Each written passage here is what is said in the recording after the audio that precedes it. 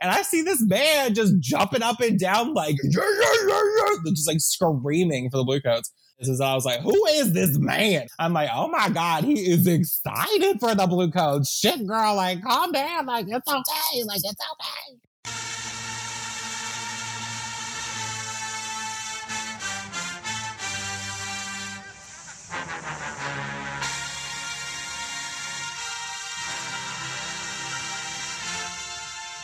You're listening to Drum Corps AF, the only crowdsourced drum corps podcast. Hello, you father muckers. Welcome to a preseason version of Drum Corps AF. I am your co-host, Fossil Chops, and joining me today is the annoyed bitch, Nick Powers. Hi, I'm here. Yes. Yeah, fuck the Bluecoats. Woo! Oh, man. Oh, rude ass motherfucker. This is episode 27, The Best of the Bluecoats. Our next episode is the 2022 DCI season preview. Call our submission line at 317-622-6946. You have 2 minutes to tell us about your expectations for the 2022 season. You can use your real name or a pseudonym, or you can just call yourself the annoyed bitch. Fair warning, we are opinionated as fuck, and we're not afraid to bitch slap your favorite little corps. So if you're prone to butthurt, please press delete and scroll on by. But we love this activity. The worst day watching drum corps is better than the best day thinking about the Bluecoats. Yo! Disclaimer, the opinions expressed on this show do not in any way reflect the opinion of any corps or other organizations the hosts are or have been affiliated with. They are far classier, smarter, and more successful than we are. The Drum Corps AF podcast does not have a Patreon or a booth at DCI, and we do not accept donations, party poopers. If you like what we do, please consider becoming a monthly partner with your favorite drum corps or making a donation to Mason, the Marching Arts Access Safety and Inclusion Network. Talk back to us. You can hit us up on our face group, facebook.com/drumcorpsaf, or on Twitter at drumcorpsaf. Yeah. Yeah. Okay. All right. So, Nick, it is good to have you back. How the fuck are you? I am. Period. You are, period. That sounds a little gross. Yeah. TIDDIES, titties. Titties, baby. Titties. It's the titties for me. No, I'm okay. I have been very, very extremely busy.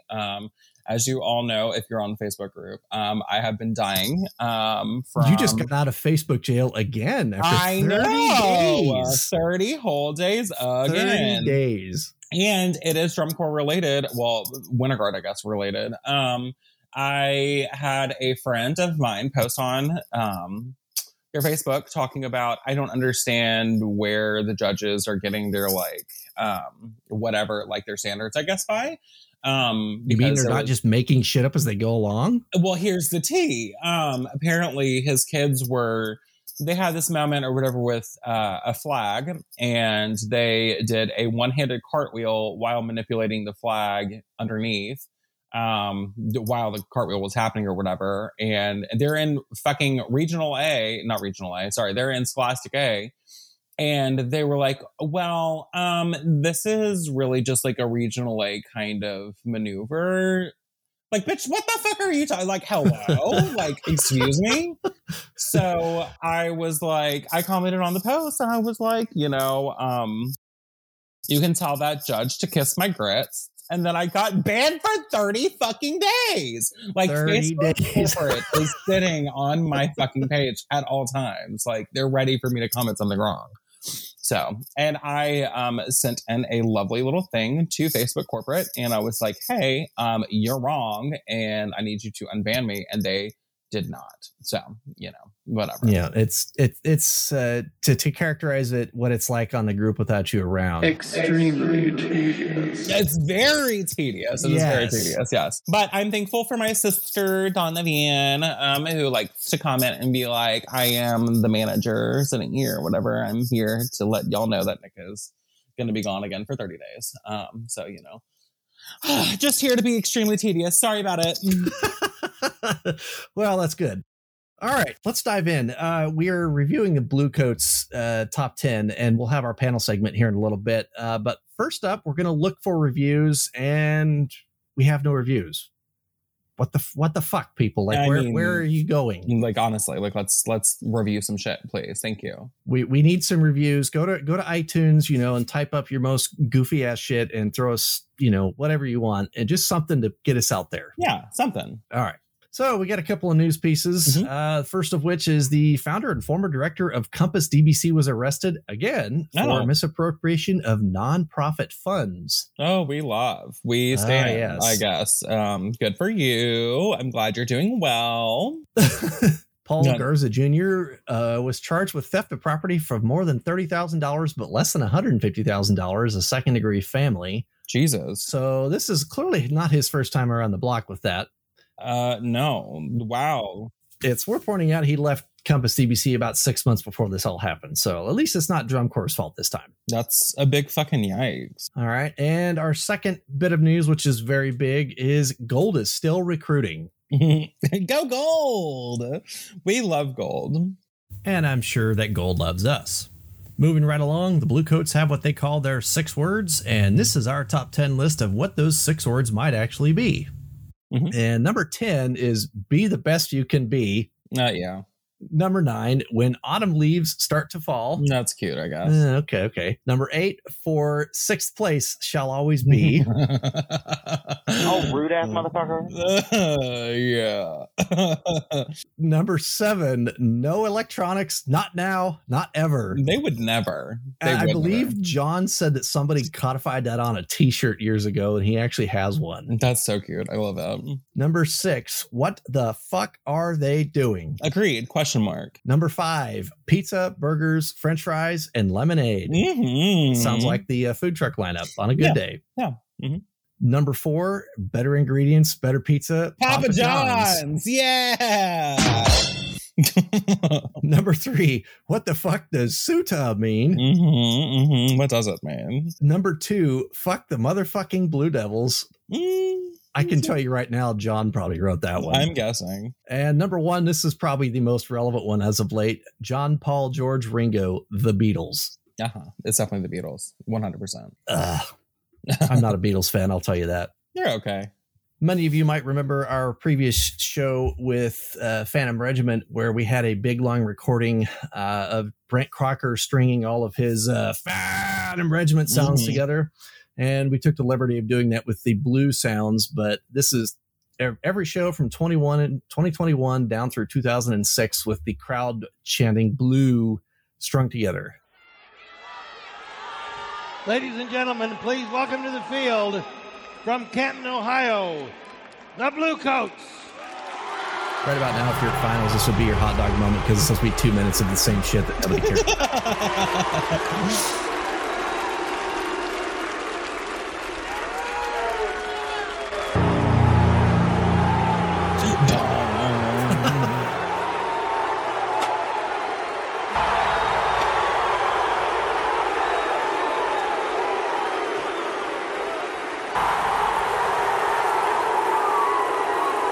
Speaking of hot dogs, I'm currently ordering DoorDash. What are you getting? I don't know, but you inspired me.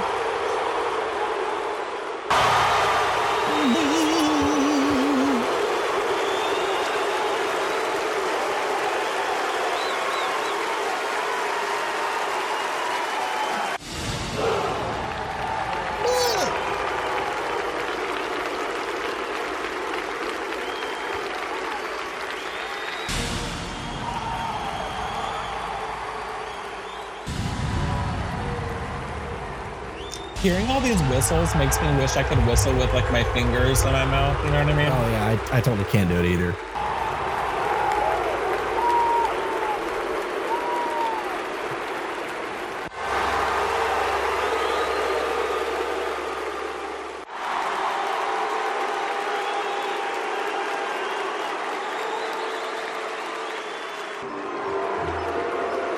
Are the judges ready? No. They never are.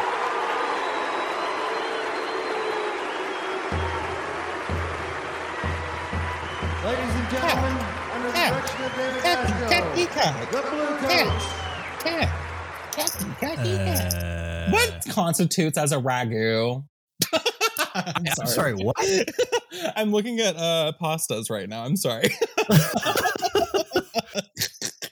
Oh, we're recording a podcast and Nick is ordering food. I'm hungry. Anyway, continue. Because you're a broke ass bitch and you're starving all the time, man. That's facts. I am a broke ass bitch, but it's fine. I'm finally getting a paycheck, people. People, I am a nurse now. Surprise. That's a scary thought, but look, I'm here to help all of your neuro needs. You know what I mean? Lord knows I've got plenty of them. I love that. All right, moving on. We have no columns this time, but we do have some listener feedback. We have a couple voicemails and one audio submission, and we're going to start off with the voicemails because I think some of these are going to be pretty interesting. So, okay. All right, here goes our first one, and we're going into these blinds, so you're going to have as much fun with these as we are, guys. Sean from Choice Home Warranty, and my number is 800-814. We're trying to reach you about your car's extended warranty. I'm dead. Okay, clearly some spammers have found the voicemail. We love call on line. So let's try number 2. Okay, name is Sam Signorelli. I'm an 84 Blue Devil vet, and Garfield Kadeshi have my ring. My 3 favorite Blue Coat moments. 88, as we're going into the percussion feature, I had that little group of sopranos screaming. One guy's holding a screaming high note, and the guard drops rifles, which he did a lot back then, and one bounces and hits the guy in the head, and he holds the note. Badass as fuck. 2014, the whole show basically, but really the Italian guy playing Euphonium at the end when they do the pitch bend, he leans back, pulling up his mouth, looks at the camera, his tongue out. That's just ballsy in a final show when you're vying for a title. And in 2017, really, when the last run was done, because that ramp scared the crap out of me all fucking season. Yeah, I'm surprised nobody fell off that thing. When tripped and fell on it in the initial show. And I can imagine being a tuba guy running down that thing playing, and if you trip, you're dead. So when that last run finished, and I knew they weren't making final for an ensemble encore run, that last guy hit the bottom. I was so grateful because that thing scared the crap out of me. There's an OSHA violation all season long. On the show, talk to you guys later. Bye. Yeah, let's talk about that, man. The between 2016, 17, and 18, the Blue Coats have had some really tall props. Some very, very tall props. I don't know. Like his use of the word OSHA violation was very descriptive in my opinion. It really was. I'm very surprised that they didn't have more injuries. I'm thankful that they didn't have more injuries throughout the season with those things because, like, Jesus. Oh yeah, I mean. 2018 Mandarins, they hanged a guy, but I mean, at least they weren't trying to actually throw people off of a monolithic prop. Like, holy fuck. Right. Let's just do this out of fucking 3 to 5. No problem. It's fine. We're just going to run off. Tempo's at 230. Easy. Right, for sure. Coming up now, this is our user submission from Paul Thau. Hello, my name is Paul. I have loved drum corps since the 2000s when I was in marching band. I did some WGI with my local high school. Bando alert. Unfortunately, I never got the chance to march DCI, which I kind of hate myself for. Yeah, that makes 2 of us, Paul. I was a broke college student, so I never got Can't relate. That also makes But I was able to march a season with a DCA corps, Minnesota Brass. As a cymbal player, and that was pretty awesome. I enjoyed my time there. So this is my PSA that I am not a professional, but these just are my opinions about drum corps, and they're my own. So yeah, deal with it. Oh, rude ass motherfucker! I don't think I can pinpoint a Blue Coat show that is one of my absolute favorites. So I'm just gonna talk about. I'm sure Nick joined you there. Some of my favorite Blue moments. I'll start with 1997. They did a tune called Harlem Nocturne. That tune will always play a special part in my life, mainly because it was my first DCA opener that I did, and the tune is awesome. I just like hearing other corps do their rendition of it. That's why I picked this moment.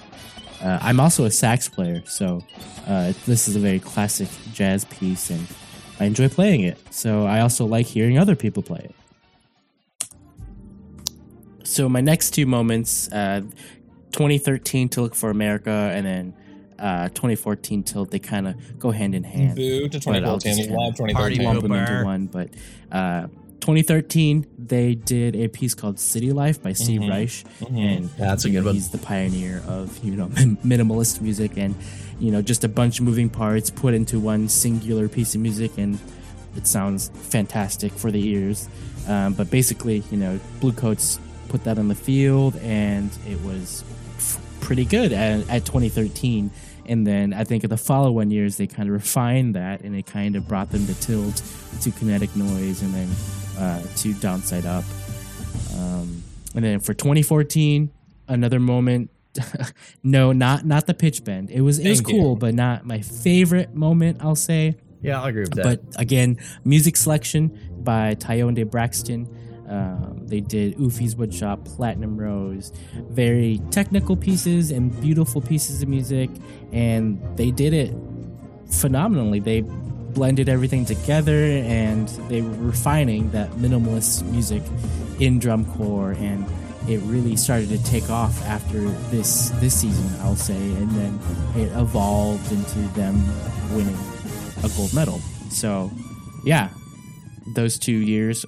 Phenomenal. Yeah, I agree. 13 and 14 and 15 work really well together. And then the next moment that I really love is 2018, session 44. Sorrow, their ballad, power ballad, I would say. And then Nick, you're gonna love me for this. But, the whole ensemble at that moment, with the chairs in the center, and then, the flag work kind of coming out from the chairs one by one, and then adding back together. Same thing with the horn line, slowly adding in, and then just the final impact, and seeing the whole ensemble blare in this piece of music.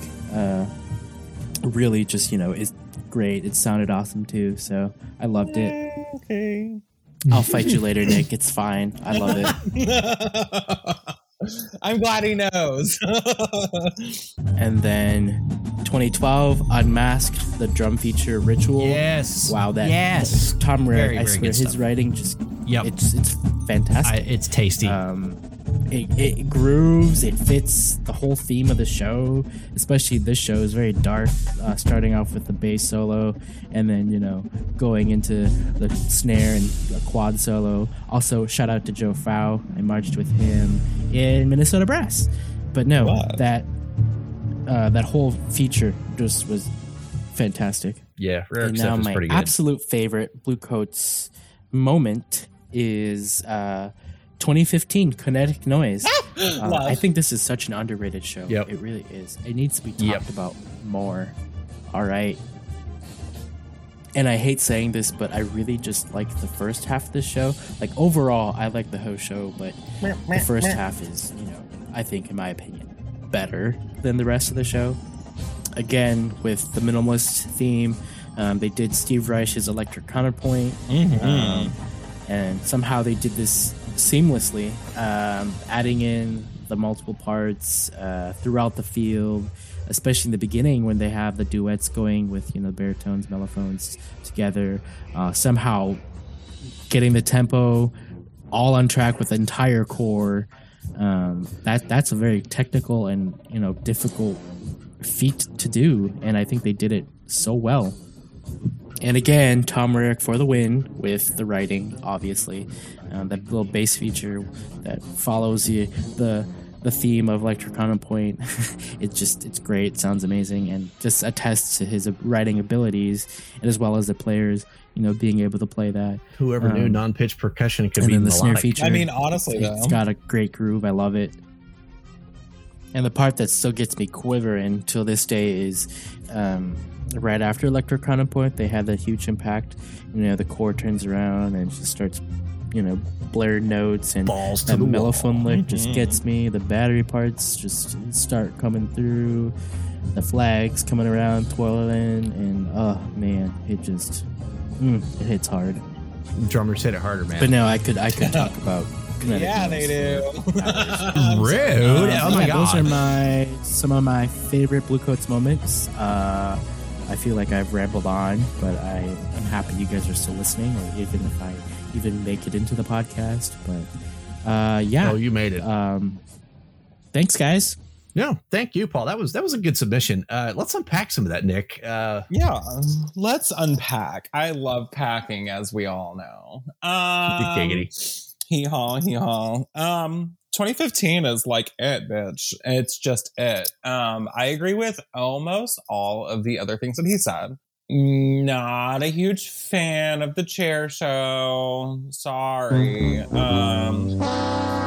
But you know, like, okay, so like musically, I feel like Blue Coats always, well, from let's say mid 2000s, I'd say from like mid 2000s forward, they've really done a great job musically. Like the music selections, I feel like are all pretty freaking fantastic.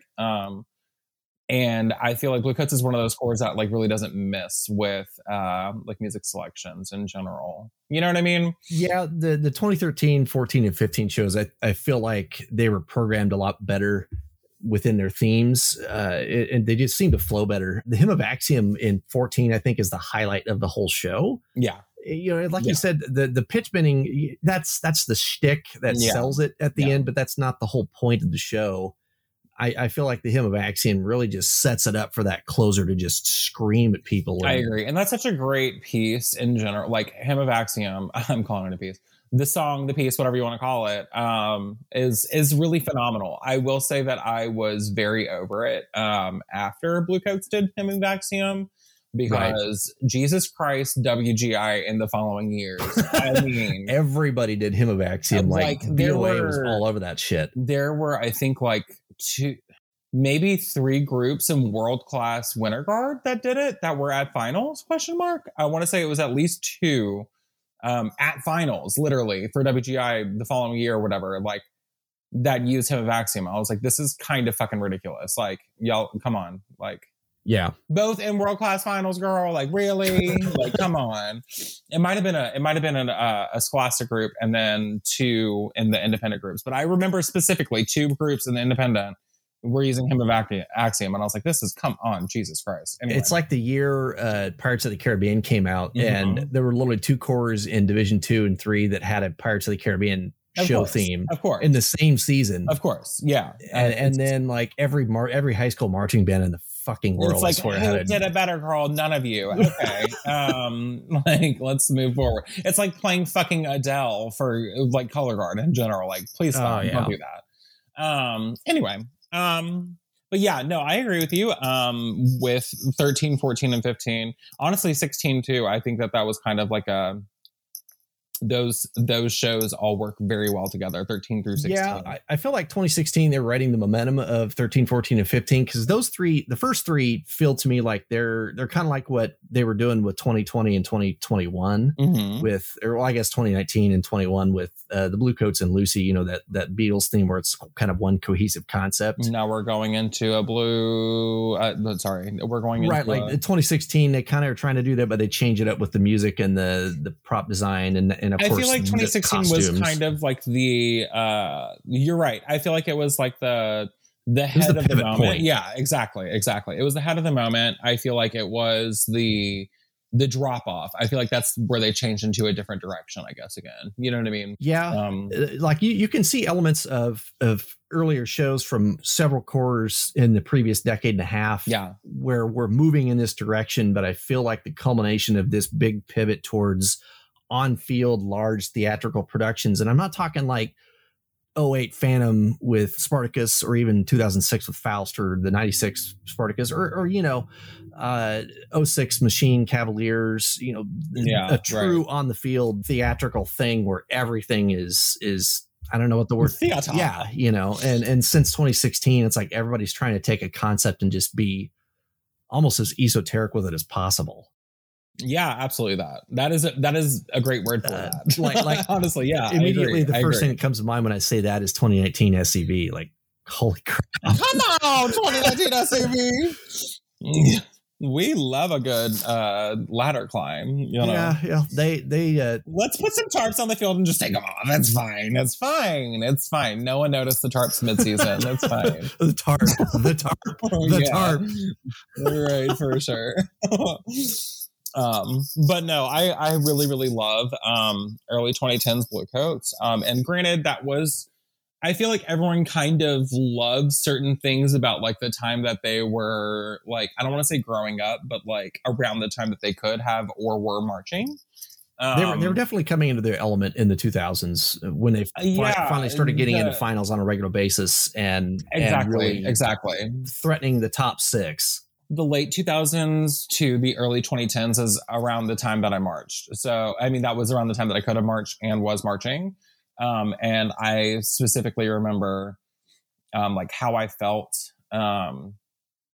watching like 2010, 2011 Bluecoats. Jesus Christ. Like I'm not going to lie, girl. I was a banjo too, bitch. Like I was too. I was like, oh my God, these bitches are crazy. They're doing crazy things on that field. Oh my God. You know, like whatever. But I think that the early 2010s Bluecoats and like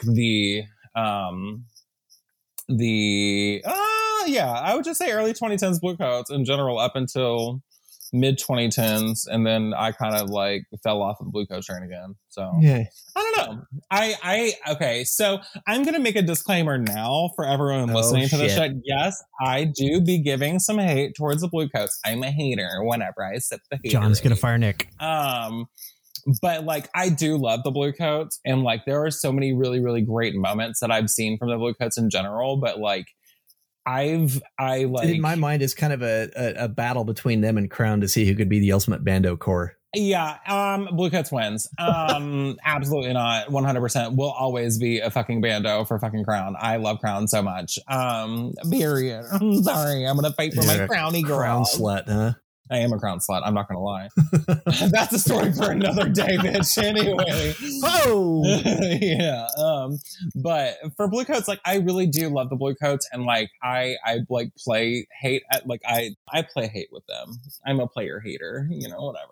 I don't actually hate the Bluecoats. I want to make that like before I get like the 74,000 fucking 8th grade fucking girls in my inbox, like I can't fucking believe it. And the podcast co-founder, you know, I'm like literally hello. And the only reason, let's just reiterate the fact that literally the only reason that I met John was because of the fact that I want to say it was 2017. And I think it was 2017. I was at, I think the premiere. It was either premiere or it was finals. I'm pretty sure it was premiere though.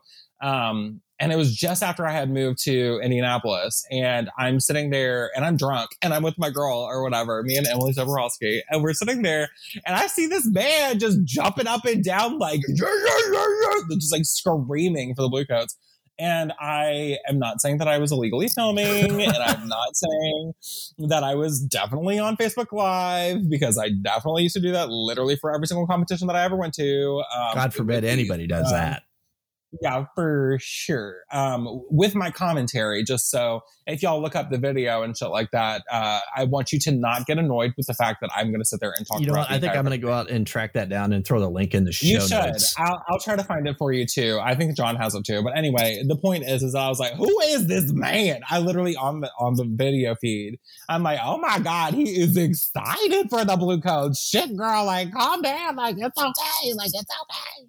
And John's just like, like he's just like literally. I'm sorry for all the headphones users, girl. Like I am so sorry.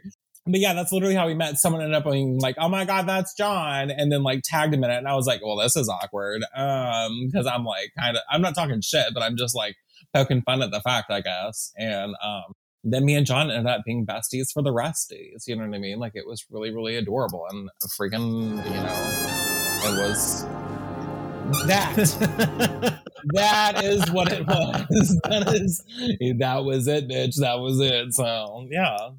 And now we have Drum Corps AF. You're welcome. Anyway, so that's the team. That's all. Fabulous. I love it. Fabuloso, like the purple cleaning product. Not sponsored. Hashtag. And now for something completely different. It's time for the panel segment. Disclaimer, the views and opinions in this segment are those of the speakers only and do not represent the views of real people and should not be taken seriously by anyone that likes to pretend that they're real people. So that kind of excludes the vast majority of our listener base, unfortunately. Be kind, rewind, and make sure to turn the lights off when you leave. All right, and we're ready for our panelist segment now. We have 4 panelists and myself, but I'm going to be hanging out of most of the discussion today. Let's start with our first panelist. Let's go ahead and start with you, Jeffrey. Hi, everybody. You all know me. Jeff is a resident old guy. Panelist number 2, Sarah Bowden. Hey, I'm Arch Cadets. I guess that's what this document says, that I need to identify myself as a cadet, whatever. I identify as a cadet alone. God, okay. That's her drum corps identity. Yeah, of class. Yeah, and BAC. Oh, now John's typing. Great. Maybe I'm Arch Boston. Who knows? Jeez. Okay. Nikki. Panelist number 3, Nikki. Hello. That's me. I'm Nikki. I'm Arch Phantom Guard. 90s, 2000s. Woohoo. It's nice to have you back. And of course, our fourth panelist is the ubiquitous John Weldy. Hey there. I've never been on this podcast before. I marched Bluecoats Mellophone 1993-94 and the Bluecoats 2022 Alumni Corps. Woo! And I'm not allowed to give any spoilers about Bluecoats Alumni Corps 2022, but I will tell you, if you think it should be in the show, it's probably in the fucking show. Very nice. Mr. Hirschman already told me. Oh my God, John's age out. Age out, rage out. Okay, so on that note, John, you're a Bluecoats alumnus, so you're probably in a better position to speak about the Corps than anybody, the rest of us. There's a lot with the Corps that probably some of us don't know about. Before we start our top 10 lists, let me just talk about like some core traditions and some shit like that. So the biggest thing you think about when you think about the Bluecoats is blue, that the crowd chants afterward. Nobody else in DCI has anything like that. Like the SCV crowd chant is a little bit like that, but nobody else has something like that, and no other Blue Corps gets something said for that. We hyped so much on that. I loved it so very much. Every Blue Coat in every generation has absolutely loved that, and I can't wait to hear it again in 2022. Our core song is Autumn Leaves, which we played in our first finalist shows in 1987 and 1988. For our traditions, the 6 words came after my time in the Bluecoats, and so I'm not, of course, I'm not at liberty to divulge core secrets, but the 6 words came after. That's classified. Everybody loves to guess what the 6 words are. Some people probably have, and that's the way it is. We also started in 1992 when we played Penny Lane. We started pennies on shoestrings. Every year that a member marched, they got a penny in like coated with silver on a blue shoestring that we used blue shoes at that time, blue shoes and blue shoestrings. And every year that you get one, you get a penny. And then if you march 5 years, you get a nickel. I don't think anybody's ever earned a dime, but I might be wrong on that one. The Bluecoats were founded in 1972, the same year as Drum Corps International, as an outgrowth of the Canton Police Boys Club. So the Bluecoats refers to police, Bluecoats on police.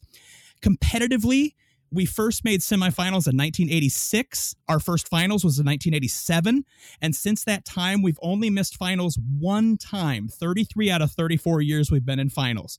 The first time we made top 6 was 2004, top 3, 2010, and our first and only championship yet is 2016.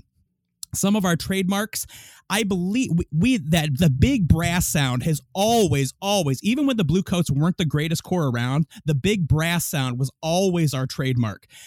Doug Thrower came to us in 1992 as a soprano tech, and he started arranging in 1997. And I believe right now, I could be wrong about this, but I believe he is the longest tenured current DCI staff member. He made the Hall of Fame, I think in 2019, maybe it was 2018. But I mean, for my money, of course, he's the greatest brass arranger that there is in the activity. And he's Canadian. Lots of Bluecoat staff are Canadian. I was gonna say, I can hear a lot of Matt Harloff fanboys just frothing at the mouth over that statement, John. Yeah. Matt Harloff's not an arranger, so. Bluecoats have trademark. Yeah.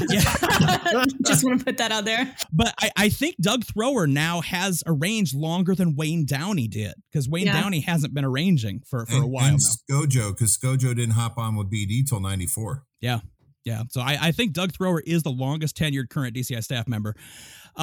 Big band jazz has always been a staple of the Bluecoats. That's kind of what really brought us up. And also pop music. Pop music is not just a current thing for the Bluecoats, but even back before we were making finals, we would play like Bridge Over Troubled Water, things like that. Pop music was a big staple of who we were.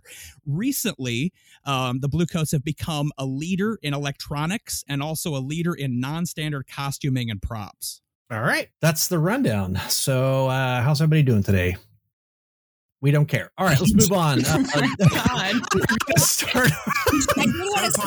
There we Can go. I say something about the blue real quick? Because I was talking to my mom, and she asked me, if the Blue Coats had a name before, because she had no idea who the Blue Coats were when she marched, because obviously you guys were new out of the gate.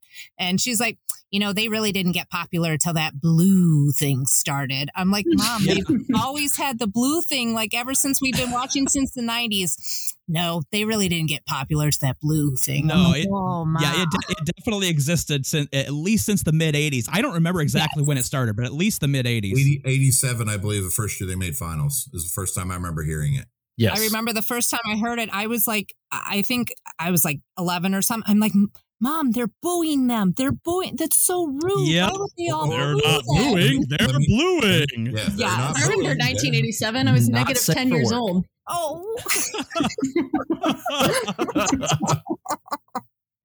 I graduated from high school. F you. All right, so we have congratulations. We have 4 panelists and myself, and I'm going to be representing the DCAF Twitter side of the equation. And each of us has a top 10 plus some honorable mentions. And this is kind of an unusual episode in the fact that we don't have a lot of repetition across all 4 of us plus Twitter. We are going to be mentioning at the very least 30 different shows, which is a large amount for an episode of this size. And so we're going to start with Jeff Ream with your honorable mentions. Well, 2 of them are higher on the list, so somebody else can do that. But I'm going to go with 86 because that was the first year anybody really remembered hearing about the Blue Coats. Mm-hmm.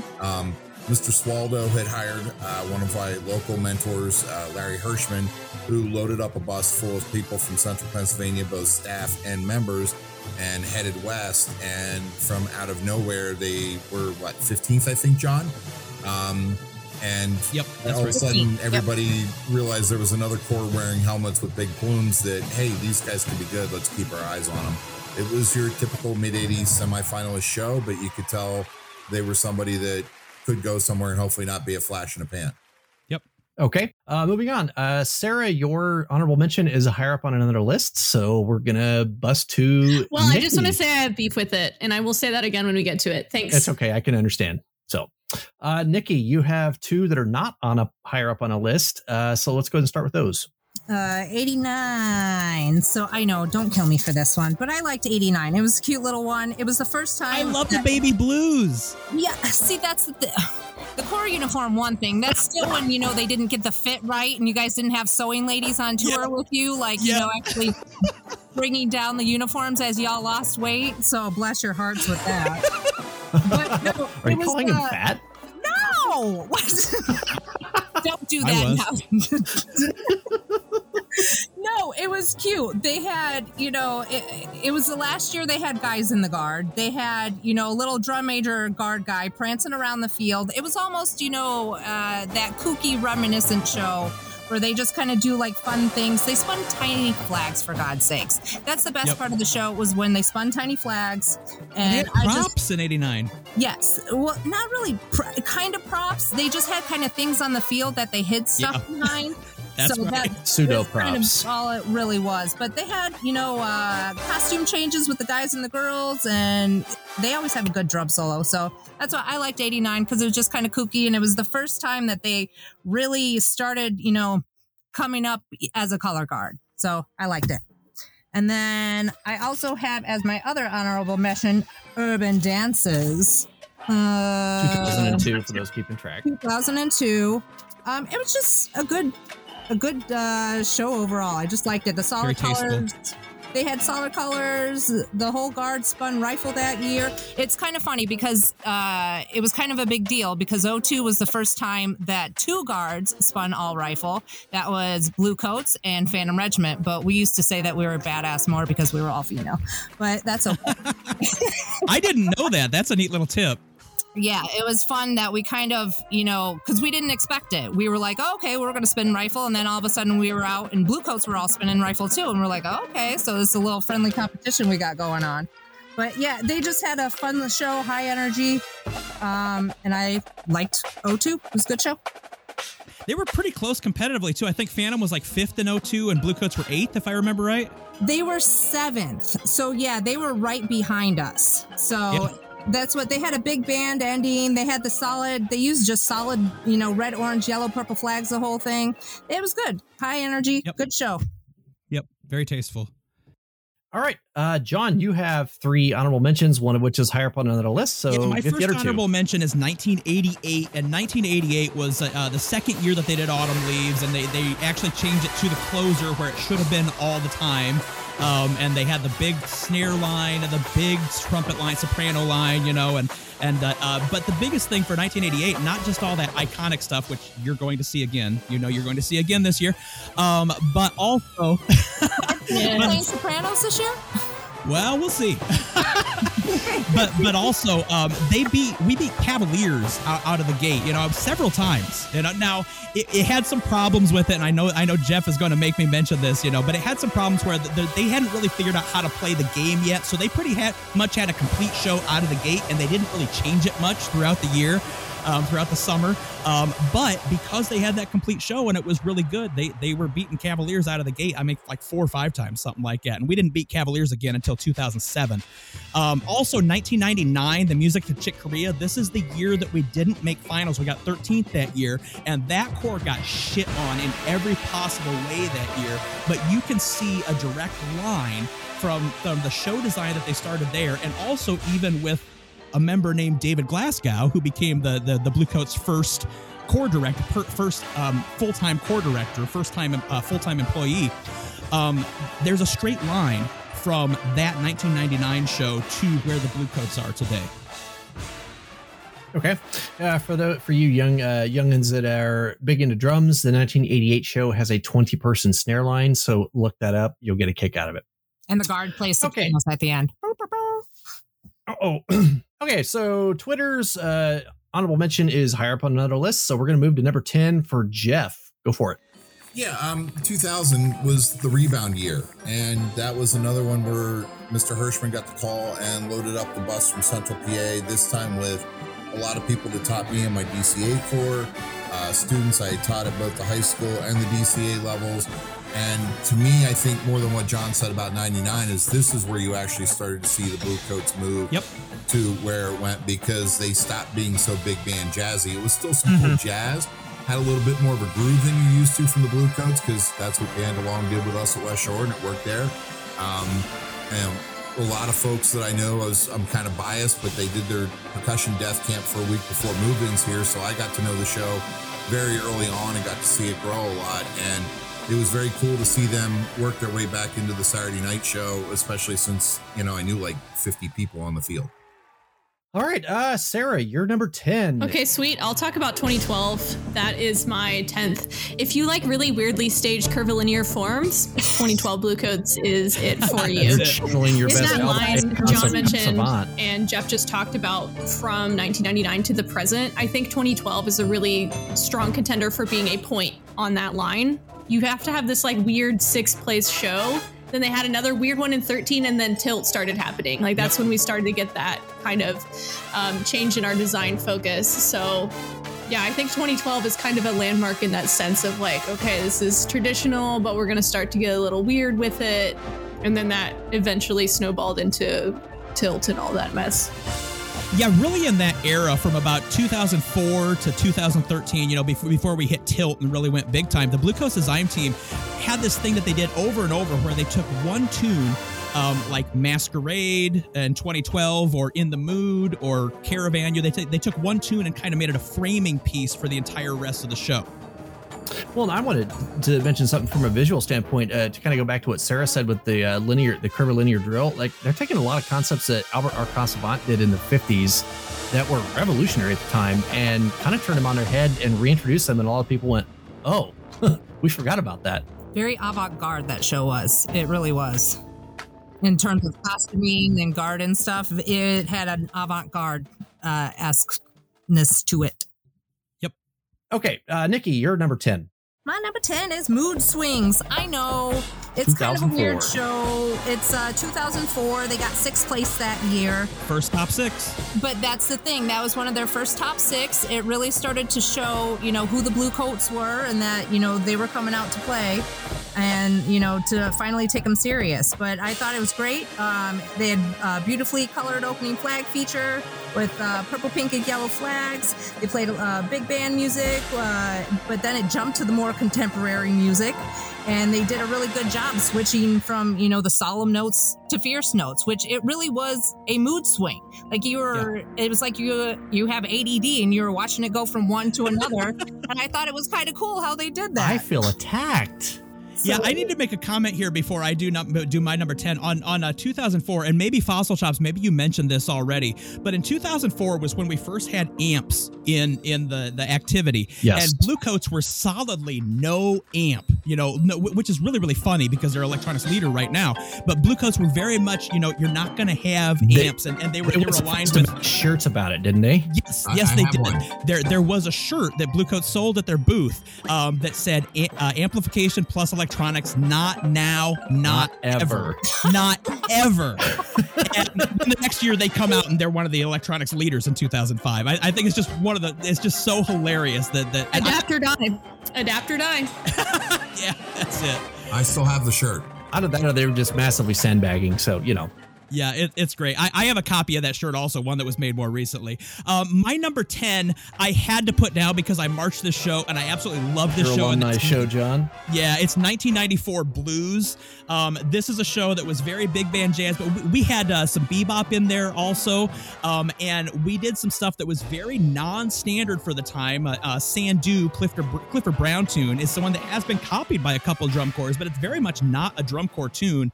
And then the big piece at the end of it was Sea Jam Blues, which was so much fun to play with big floor toms that we brought out. And it was just a party on the field.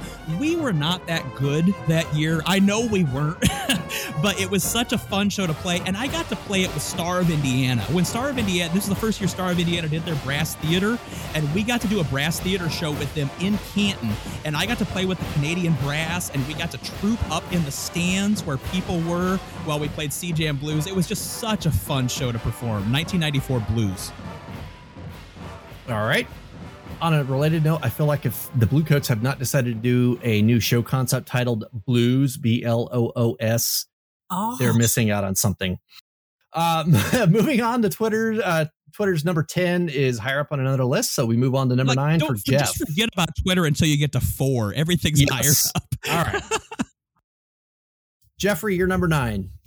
87, first time in the big dance. The first time Autumn Leaves was out there with a slightly smaller snare line doing the drum-to-drum stuff from 88 and cleaner than 88.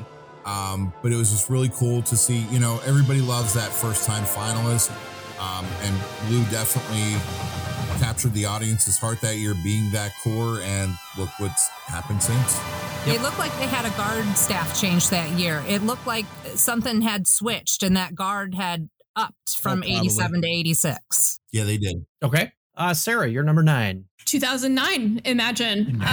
There's a good, I don't know, there's a side to drum corps where when you have soft moments, it's really refreshing. And I think this show has a lot of those moments. You've got Marita Schneider tune, you've got Charles Mingus tune. So it's still jazzy, but they do. Marita Schneider's got some fucking excellent jazz charts. Holy Christ. She's such a good absolutely. arranger. And they put it on the field really well. The Cloud People at the end.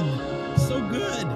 Yes, like, and another, like, is Blue Coats like the most 6th place drum corps prior to like recent Very memory? possibly. Like extremely 6th place. It was 11th place every year for a while, and then it was 6th place every year for a while. Yeah, that's got to be. Yeah, we're in our 6th place era in this. I think it's just. Now are going to say BK is the 6th place corps. So. Yeah, and this is one for me. I put it here because it stands out among the contemporaries. Like, think about what else is going on in 2009. You know, like soft moments were really nice in this. So. That's all I got. The next 3 top 9s are all higher up on another list, and Jeff's number 8 is higher up on another list. So we're going to go back to Sarah for your number 8. Again? Yay! Yes. Okay. So I'm a child. So mid 2000s to the 2010s is what I know best. And my number 8 is 2003, Capture and Escape. I think Nikki will probably have some things to say about this guard, but the guard really makes this show for me, especially the way they stage the guard. There's this set where they've got these beautiful, like, golden, they look kind of golden in the light, flags where they're just completely encircling all of the horn line and drum line, and they're just going. Like, it is like so stock early 2000s. They had some really nice ethereal moments in there where they just did the damn thing.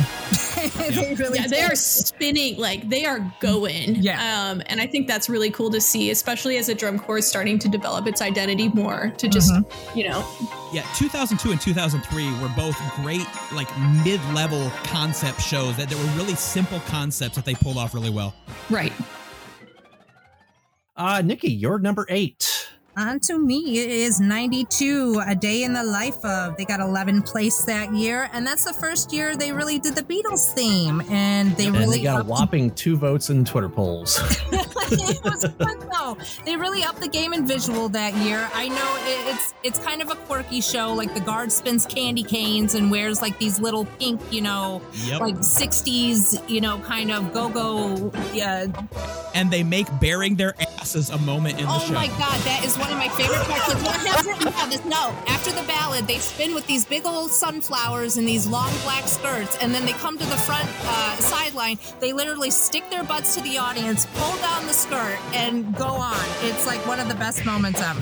That's why. Yeah, that moment was so fun to watch with the 2019 core at History Night, because our alumni coordinator played the 1992 show for the 2019 core, and that moment right there, it was great to see those kids react to that. They reacted just like the audience did.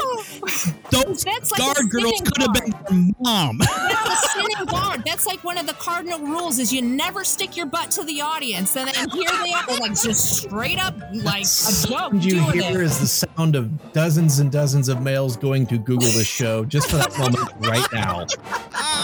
It's a good show. Overall, it was a good look change for the entire corps because they got new uniforms that year. The drums and horns looked more sophisticated while the guard, really started shining with confidence. And it was just a good vibe, and it was a good show to watch. First year of the member pennies, first year of the famous blue, the navy blue uniform that you see so many times for Bluecoats. Very sleek that year. Okay, moving on. John and Twitter's top 8s are higher up on another list, so we go to number 7 for Jeff. Yeah, 2005 Caravan. It was the first time that Blue embraced groove to the levels that we see and have come used to since then. And they did it with an old drum corps warhorse, but yet they made it modern for that time. And I think that show would kind of hold up well today. There were some staff changes over the last few years from 2000 up, getting guys in like McIntosh, some guy named Tom Rarick, adding those pieces to the puzzle that, once again, the continued evolution from 2000 up. But that was the first time that they really embraced their inner groove, and it panned out well for them. Yeah, this was my number 9, and I agree with everything you said about that show. It was a really sleek show. It had a great, clean look to it. It was a year where, we jumped up like 2.5 points between semis and finals. They were scoring around 91, 92, and then all of a sudden like 94.5 at finals. Came out of like nowhere. The drums in this, this is really a drum show. It's a really great drum show for the Bluecoats. They use the electronics a lot. There was a lot of non-standard drumming that you can't do without the amplification, and they had some tabla drumming and toe takatera. What do you call that? So some of the stuff that cadets did also, with having drumming by mouth in their show. Yeah, I know the name of it, but I can't think of it off the top of my head, but we'll figure it out 10 minutes later. Drum speak? Yeah. Is that what you're talking about? Yeah. More or less. The cadets use the actual drum speak like we do in DCI. The Bluecoats had a special name for it that was ethnic, and I can't remember exactly what it was. Speaking in tongues is what that sounds like to me. Pentecostal core. Yeah. Chickadee. Post-production note, the correct term we were looking for was takadimi or konakol. Kelly, I summon whatever that drum is. speak, that's my shtick. Paradiddle. All right, moving on. Sarah, your number 7. My number 7 is 1990 from the Stone Ages when they didn't name shows. Right. So it is. Show. It is memorable because it is jazz and white pants. You can see every really close syllable to being a different meaning there. Yeah. It's so, I don't know. You can see every footfall with those electric white pants on the green. Oh, yeah. So it is a I don't visual know. text worst nightmare. Oh my gosh, yeah. I think I have to appreciate it. That's the visual side of me. Music, whatever, blah, blah, blah. But watching their feet, I'm like, all right. Even though they look like Shaggy from Scooby-Doo, I'm like, okay, the technique's clean. Whatever. Oh, rude ass motherfucker. That's probably the That was best a fun comment show, I've heard. though. That was a fun one to watch. First time Guard went all female for like 10 years. The next three number 7s are all higher up on another list, as well as Jeff's number 6. So we go back to Sarah again for your number 6. Yes, 1996. See, I actually did look into the 90s, okay, for you people. American celebrations. Yeah. I don't know. It's just something about this, like, mid-90s drum corps feel that, I don't know, what they were doing was just very refreshing to me. I know this sounds like non-specific, but it's a 7th place show. And again, I keep thinking back to the thing John said earlier of like this trajectory is multiple decades long. It's not like they just popped out of 2014 swinging and popped out a 2016 win and then nothing happened. You know, this has taken a long time to build. And it's been nice to actually go back through and see, okay, this is where they're coming from. This takes multiple decades long. So George Gershwin, you know, Yankee Doodle Dandy at some point. It's like very America. I guess this is the cadet in me that was like saw 2014 cadets and was like, wow, America. So I don't know. Yeah, 1996 is not my favorite Blue Coat show, but it's significant because it's the last year of the Bruce McConnell era from 1992 through 1996. Bruce McConnell wrote both the brass and the percussion book, which was very, very unique. I don't know very many people that have written both brass and percussion for a drum corps. That's a risky move, but it kind of paid off. Okay, all three of the next number 6s are higher up on another list again, but we get to go with Jeff's number 5.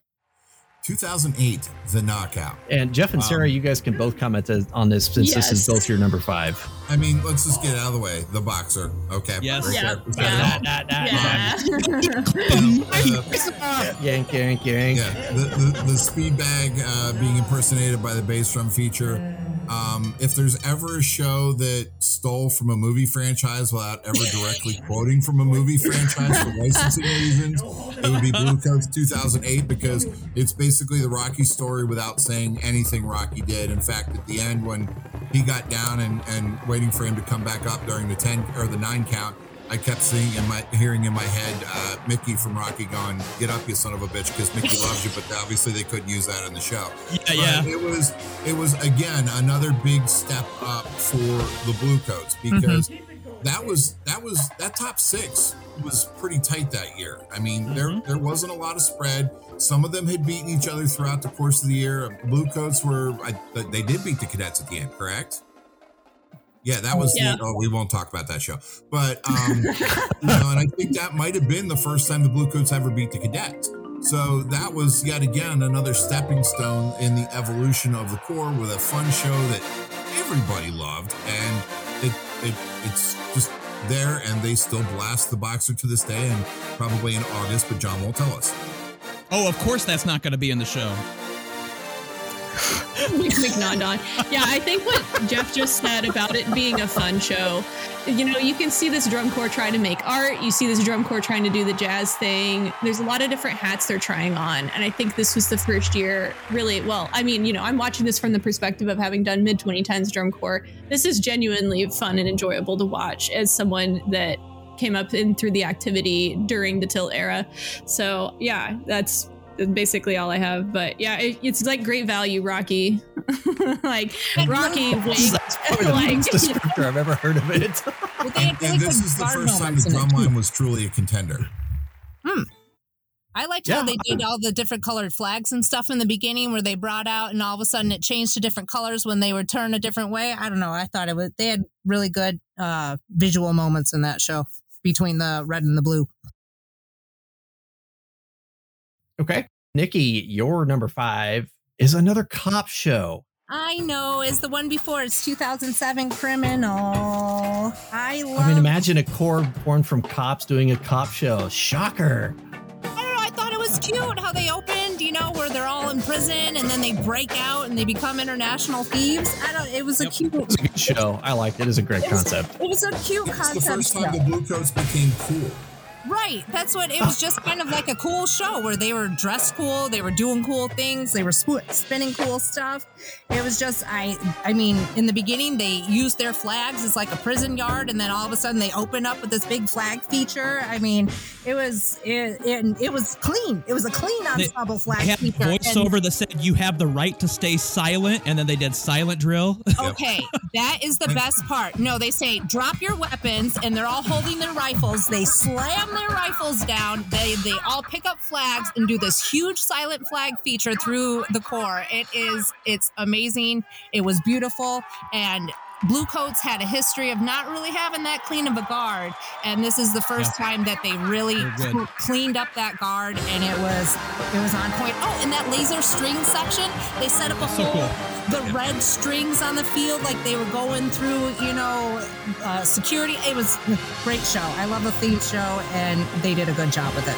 Yeah, little things like that are what sell GE for me, Yeah. And John, wasn't that the year Albert Lowe threw everybody in a tizzy because he had them up in field brass at quarterfinals? Yeah, I think it was big time. It was big time. Yeah, 2007 was my honorable mention, and because of everything that Nikki said, I think is a really neat show. It's the first year where they did those blue coat uniforms with the black flap on them.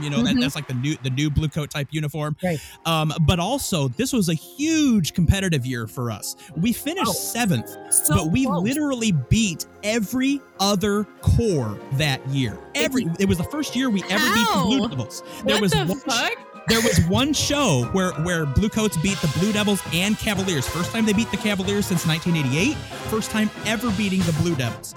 Literally beat every other Corps at least once that summer. See, and I went to this is the only finals I've been to since I aged out. This was one of this and Crown were the only two shows I remember at all from finals. I don't remember anybody else's show, including Phantoms.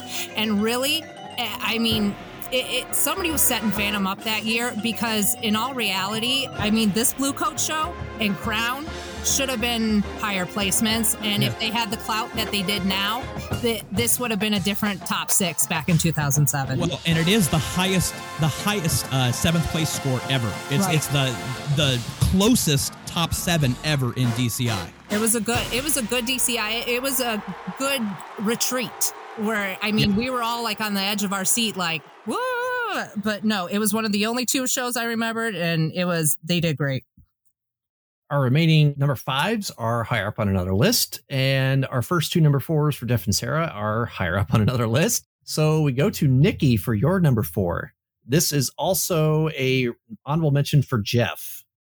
Yes. So Metropolis 2010, they got 3rd place that year. I think that's the first year they medaled, right? First medal, yep. So that's what I just enjoyed it. I enjoyed the whole, how they opened the show where the Corps, was lying down with the guard leaning through them. They had powerful dance and opening flag moments. It's almost the first time that we see the guard really open up as a dance contender. We talked last time on the SCV podcast about how SCV has such a strong dance program. And it's the first time that Bluecoats really came out with dance and shined with it, and it was really it was beautiful to see. And it was like, here we are, it's time to listen to us. So I mean, just overall, the Corps dancing in the drum break was a cool moment. They had cool drill, they had solid catches, exciting music. It turned everything into an imaginative combination. That's what I put. So musically, that's where they turned the corner and started heading in the direction that we got for the next several years. Right. And they arrived into the top 3 that year. They were truly a crowd favorite. God bless them. They had to follow Crown onto the field at finals after that kid broke his leg and still bring the crowd back in. Oh yeah, the Crown moment. And they did. And that was kind of an electric moment that night in Indy, because that was the night the Blue Cheer truly had some passion, because they're there. They're a big boy now. They were there to play that night, and they definitely showed it. It was their time to shine, and you all know I love a weird sound effect. And they had weird sound effects in that show. So, John, you're number 4. Yeah, my number 4, I'm going to pull something that I don't think anybody else even mentioned anywhere, and it's because this is the show that made me go to the Bluecoats, and that's 1991. 1991, we played. Yes, Whiter Shade of Pale. We played Nutville, Palookaville, Whiter Shade of Pale, and it was just a completely different type of show for the Bluecoats because they had that big band jazz sound that they got known for from 86 through 1990, and then they shifted to more of this high energy big band sound, but then they did Whiter Shade of Pale at the end of it, which has always been one of my favorite tunes. I absolutely love. They really started kind of that hippie vibe in there, which they extended into 1992. They made that word jazzophonic, which didn't really work that well, but it was fun. It was fun for a moment. It was they still had the baby blues, which a lot of people hated the baby blues with the sequins, but I really loved them. I got kind of depressed I didn't get to wear the baby blues, but I understand. But it's a great grass book in this show. 1991, Nutville, Palookaville, Whiter Shade of Pale.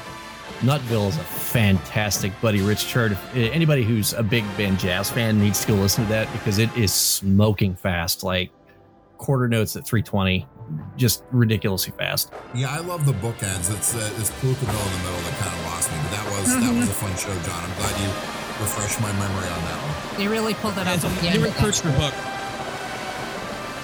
Go ahead.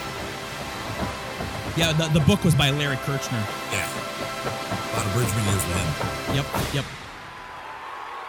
All right, so now the Twitter feed finally gets to get its first contribution to the show, and it's the most ubiquitous meme drum corps show you can imagine, and that is 2014 Tilt. Well, I'll go quick for this. Let's be honest. Electronics in drum corps was very not well received for a long time. This is the first show that made electronics cool. Yep.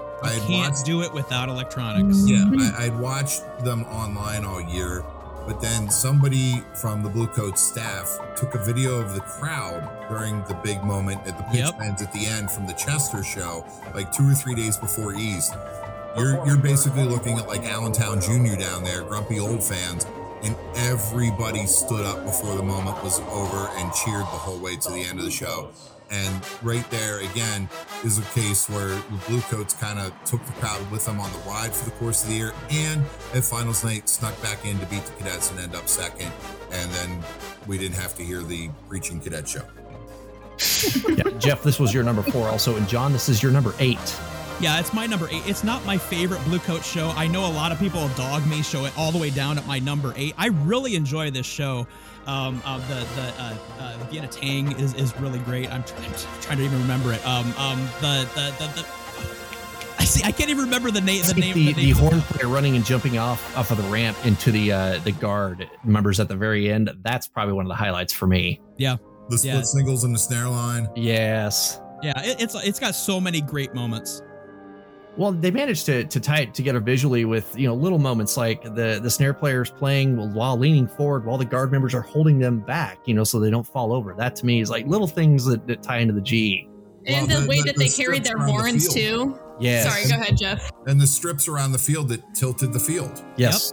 Yep, everything. This isn't like sold the concept. Yeah, it's a clinic in making a show, like a theme show, truly, because that's what it is. Work for you when you don't box yourself into something like we talked about Criminal earlier. It's like, okay, there's like a limited number of things we can do. When it's just Tilt, you can just go with it. And I don't know, it flows together. And like we're saying, it's a series of moments. This is where we're like, the 2014 is like the landmark where we start to be like, oh, wow, GE is about not just one particular thing happening at a time. It's about the way you get to that moment, the way you leave that moment. And this show is a textbook example of how to give your show a narrative progression without one that's already built in. And don't forget the mini Z pulls after the pitch bends too. Yes. Hymn of Axiom. That's what it's Hymn of Axiom. Absolutely gorgeous. But even more so, this was the moment where the Bluecoats completely flipped that competitive switch. The switch is on now, and it hasn't gone back off since. 2010, felt like a little bit of a fluke, because then they went back down to that 6th space again afterwards. 24 is like, okay, we're contenders now. Just deal with it. Well, I think 14 is probably the first time where the Bluecoats really set their own true identity as a core. I mean, we've talked about other times in the past where they're kind of trying to emulate BD or Crown or whoever else. But it's like 14 is the definitive. Okay, this is who we are. Deal with it. Yep. Oh, I was there at finals in 14, baby's first finals before I marched. And when when they announced that Cadets was third and the Blues started then. Oh, yeah. Oh my God. All over. Oh my goodness. Yep.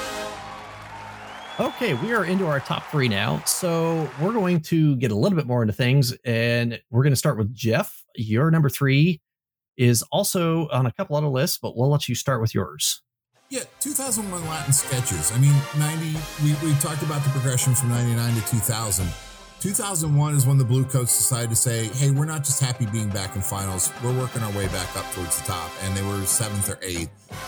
It was, again, slightly different kind of vibe musically from where you're expecting the Bluecoats. A lot of people thought they were going to go back to being big band jazzy, and they weren't.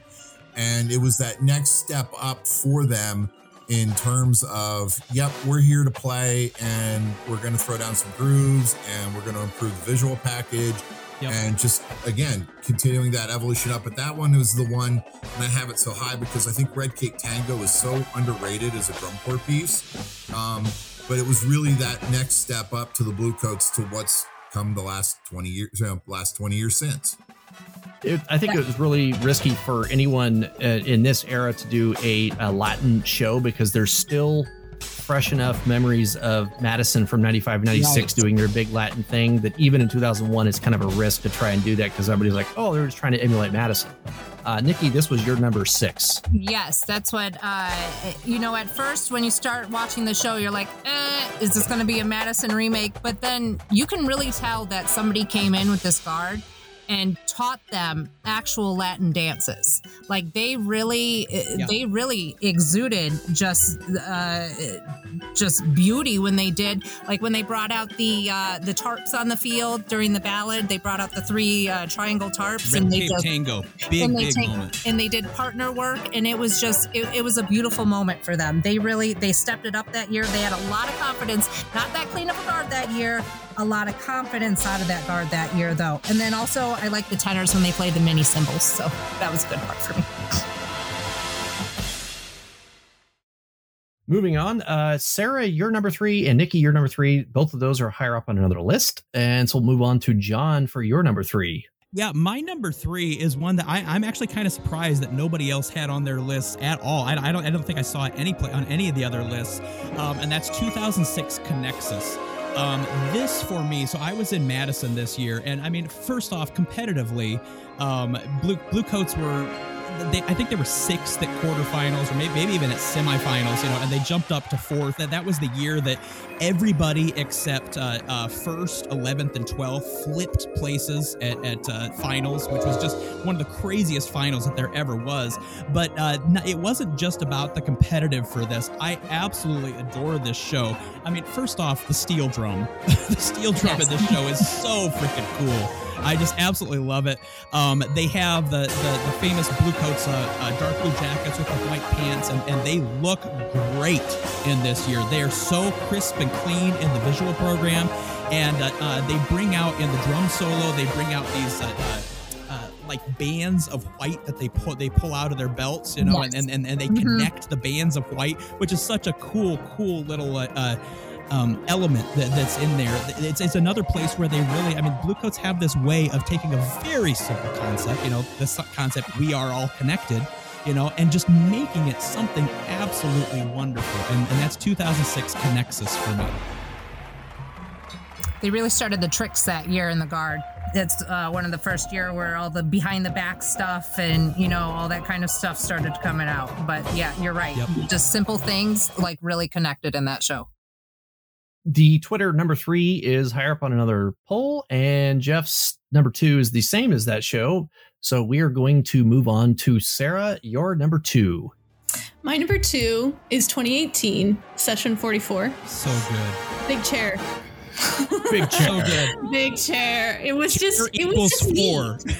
It was just really neat. And I don't know. I have more to say about this, and specifically in another show we'll later discuss. But even as someone that was a performer that year, you get to see some shows in and out. And I got to see 2018 here somewhere. I think it was like Murfreesboro, actually. And I don't know, the horn line was performing. And this is something that I call the color guardification of the horn line. Yeah. You could really tell that the members had a very clear idea of what they were supposed to do. Oh, absolutely. And you got to see them enjoy that too. Not just, this is my job, I'm gonna go do it. It's, I'm performing, this brings me joy to do. And it's always really nice to see that on the field with members. But I don't know, it's just a good fucking show too. Whatever. Even the Just pit, a good even like fucking watching the show. technical player and That's stuff. very East Coast of me, I'm sorry. I mean, this is the show where Bluecoats left big band jazz because you can't compete with it. And this is the show that they're like, okay, so we're really, really good now. So let's do some big band jazz and show that you can compete with it. You know? Absolutely. And they were just really fucking good with it. I mean, Bella and Bird and B-flat was out of this world. They brought in the singer and did what you need to do with the singer, and they showed people, okay, this is what you do with the vocalist. Okay, you know, and the piece Dry Cleaner from Des Moines, not only were the vocals spot on amazing, but the guy's name was Richard. I can't remember his last name, but the tuba soloist that basically played Mingus's piece, line for line, note for note, was so fucking incredible. And that just swung so hard.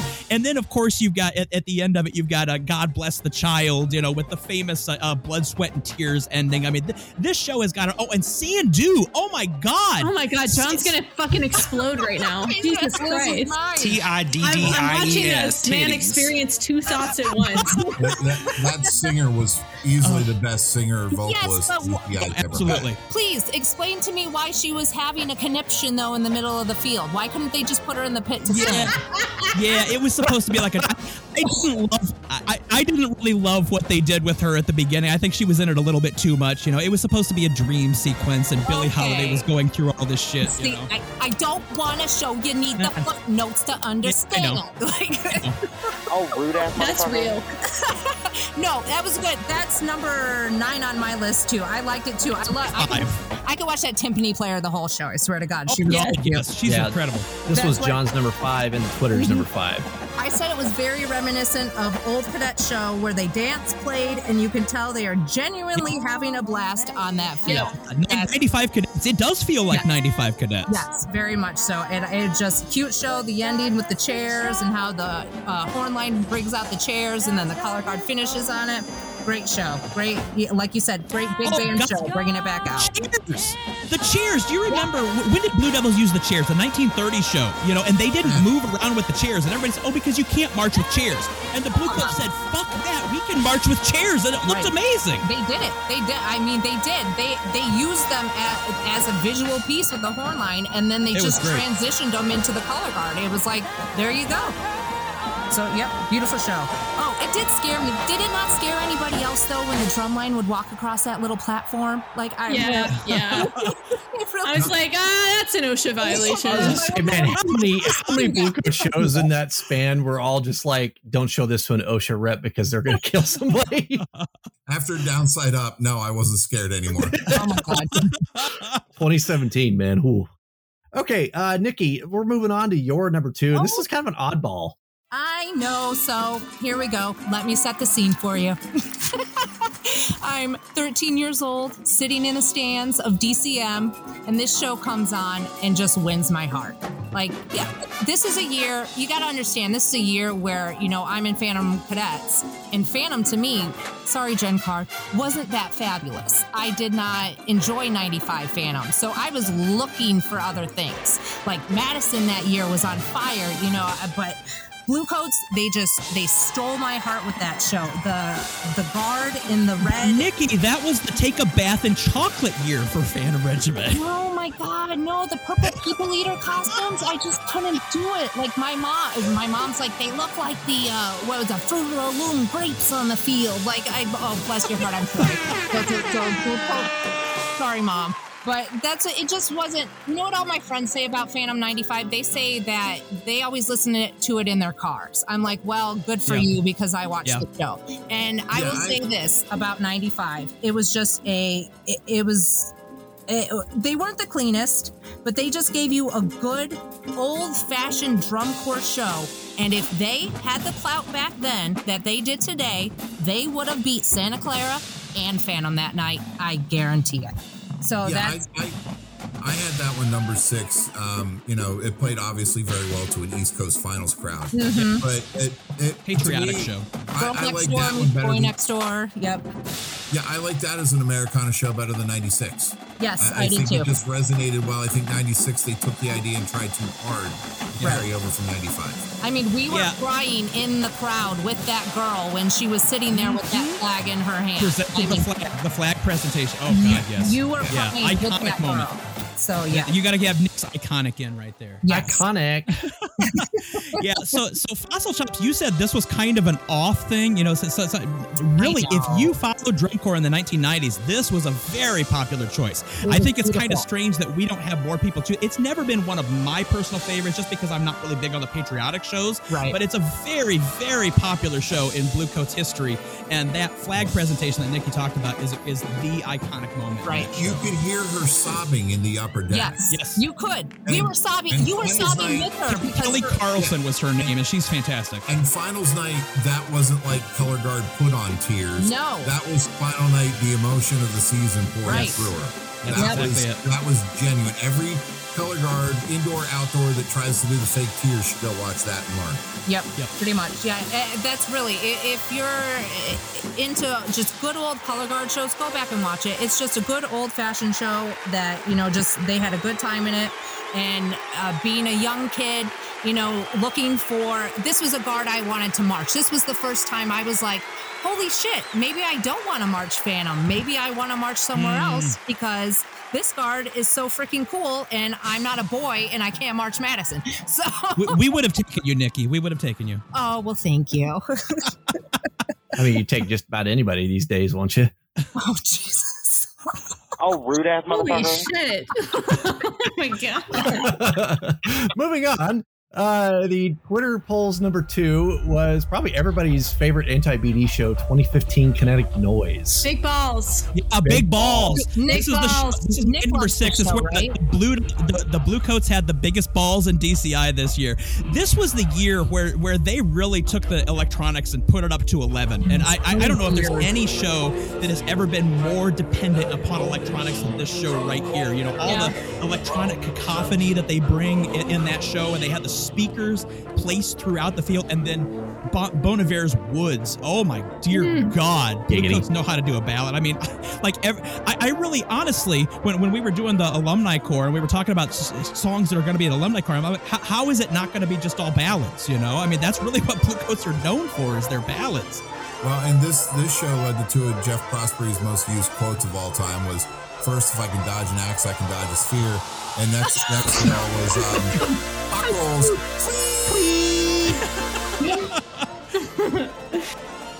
I feel like a lot of people look at 2015 as the show that should have beat Fellini-esque, because Fellini-esque was kind of overrated. But I mean, there's some anti-BD bias in there, so yeah.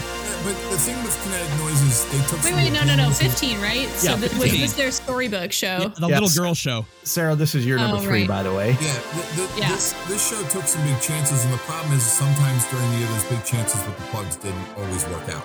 Sure. And I think that's what held them back, because everybody was like holding their breath. Was it going to work or wasn't it going to work? Mm-hmm. Oh, the Blue Coats have had some spectacular electronics fails, both in DCI and in WGI. Oh, that's too bad. Sarah, is there anything you wanted to add to that? Yeah, I just enjoy when props are actually real and not just obtrusive in the way. Like, you can actually engage with them. I don't know. Yeah. Love big balls. Big ball fan. Big balls. All about the big balls. Know me. Okay, we are to the number 1 show list for everyone, and this is where all the obvious ones come out. And we're going to start with Jeff's number 1, the Twitter polls number 1, John, your number 2, Nikki's number 3. And I believe The one I beef with. you have a beef with it. Since consensus number one. Let's face it. Yeah. And it's everybody's consensus number one. Here's the thing with this, it's not just the fact that they got their first championship, which they fully deserved by more than they got it by. Yeah. But this is where we talked about earlier. We would see all these little experiments year in and year out. And this is the one where everything came together. Everything. At one time. And then on top of that, they took the more indoorish trend of costuming and brought it to the field. Yep. And then you add in the ramps. Color guardification. Yep. You add in the ramps, you add in the groove, you add in Tom Rarick's best drum book to date, no offense, 17, 18, 19 and on. You add one of Doug Thrower's most masterful arrangements. I mean, when I heard they were playing Heat of the Day by Matheny, I geeked out, having heard it done many times before, but they took it in a whole new way. That the ballad, he winked and all that stuff. But I mean, he also nailed the note, microphone or no microphone. Yep. That was just the ultimate compilation of everything Blue Coats have been building for since the end of 1999, landing all in one place, and bonus, they won. Yep. That is also the year they started the trend of not telling anybody what their show is until right before the very first show. Well, and you know why? Because it was completely different. I mean, they did, because they didn't tell anybody and nobody knew what they were doing in the costuming and stuff. They came out looking completely different than anybody else. I remember watching shows in 2016 on Flow Marching and going, okay, so now I've seen the Blue Coats. Everybody else is still doing drum corps. It's like everybody else is still old school, and Blue Coats have started this entirely new thing. But at the same time, even though the visual program, the costuming was completely different, the prop was magnificent, so beautiful. You could do things coming down those slides and so many different things they did with them. The pinball drill going back and forth in the middle of them was so cool. Even though they were doing all that and all of the body movement and everything like that was so modern, the music was really had an old school vibe to it. It felt like very comfortable drum corps music. Yes. It's like music you'd have heard 15 years earlier. Yeah. Yes. It was still drum corps. That's the thing. This is like my semi-beef with it, right? Parts of it are still very recognizable as drum corps, but when I'm showing marching arts to someone in my field, music theory, and I show them this, it's way more confusing for them to see this than like traditional march around, march, wee, like military style kinds of things. So this is where drum corps is starting to really transform into something entirely different. I don't know. And you can feel whatever way you want about that, but this show is a landmark in that sense. It's like we are transitioning as an art form, if you want to see it. It feels to me like visual designers in DCI realized, wait, we can do WGI now? Yes. Right. This Holy literally, shit. yeah. Oh my God. Well, drumline designers were doing it for at least 10 years prior, so why not? Yeah. And then the next year, everybody did it. Right. Yep. Everybody suddenly, we can do that now. Okay, well, let's do that now. This show gave permission to do a lot of things. They also won their first caption with that for Best GE. They won Best GE twice. That's the only two captions they've ever won. That's true. That's true. And this is one of the only years they won it, and they deserved it. They really did. I mean, it was a. You know what I wrote down? They really used the field before this year. Like the yard lines, they would do a lot of straight lines, and this show really changed the course of their drill and in terms of how they moved on the field, because it wasn't straight lines anymore. They had these big ass props they had to go around now, and they had to use them to their advantage, but it really changed the way Blue Coats really did drill.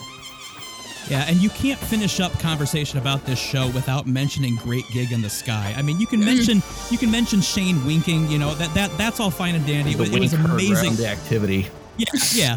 But I mean that was a really cute moment. Really got me. So yes, it was cute. But that tune, Great Gig in the Sky, was such a gorgeous piece. I mean, literally, it took me 3 years later until I could listen to that without having a tear in my eye. It's so beautiful, and I think it's the tune that for me where Doug Thrower redeemed trombones in DCI. I mean the way he used the trombones. You're definitely right about that.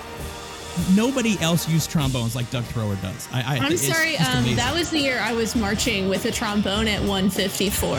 So she's like, I'm marching. I was using trombone. I just still remember my then 4-year-old daughter coming along with it in the back seat of the car. Yeah, kicking us bad. I'm like, yeah, I think she's getting hooked. Good. Okie dokie. Well, it seems like that there's a lot to be said about that. There's a lot to be said about that. Not a lot to be said about this next one for Sarah, and that's shut up. Whatever. I don't give a fuck. 2011, Brave New World. That's what it's a good one. It's a good one. Yeah, exactly. See, I'm right. Yes. Brave New World. Okay, I think Jeff said this earlier. It's the bookends, right? Creep. Like, that's just, I'm going to have to make that the number one for me. It was just something I had, like, going back into the activity, you like rediscover all these cool things that have happened before when you marched and things like that.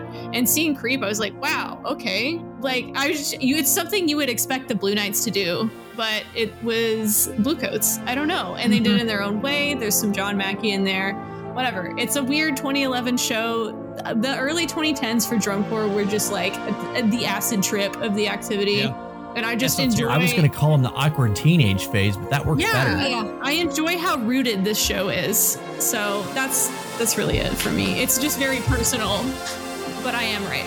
I think it's an example of that you can take even the weirdest music and make it work, because if anybody can take a Radiohead song and make it interesting, that says a lot, because God, Radiohead is such a boring ass band. And John, I guess we won't hear that. Chronic whiteness. Right? Absolutely. Creep is definitely not in the Alumni Corps show. Absolutely not. Yeah, no, it was a good follow-up to 2010. They had some really good guard moments. Like she said, when they came out with Creep in the beginning, they just had a solid, clean opening flag ensemble, and they had some really good moments in that show. I thought it was a cute show to follow up 2010. Yeah, and I apologize, Nikki, that was in your honorable mention, so thank you for bringing that back up. Although at the end, I have no idea what that little beaver reference is that the guard ends the show with. They kind of like sit on in an Indian side, or, in crisscross legs, whatever you want to call it now, and kind of do like this little, I don't know what the hell, and go back and look at it.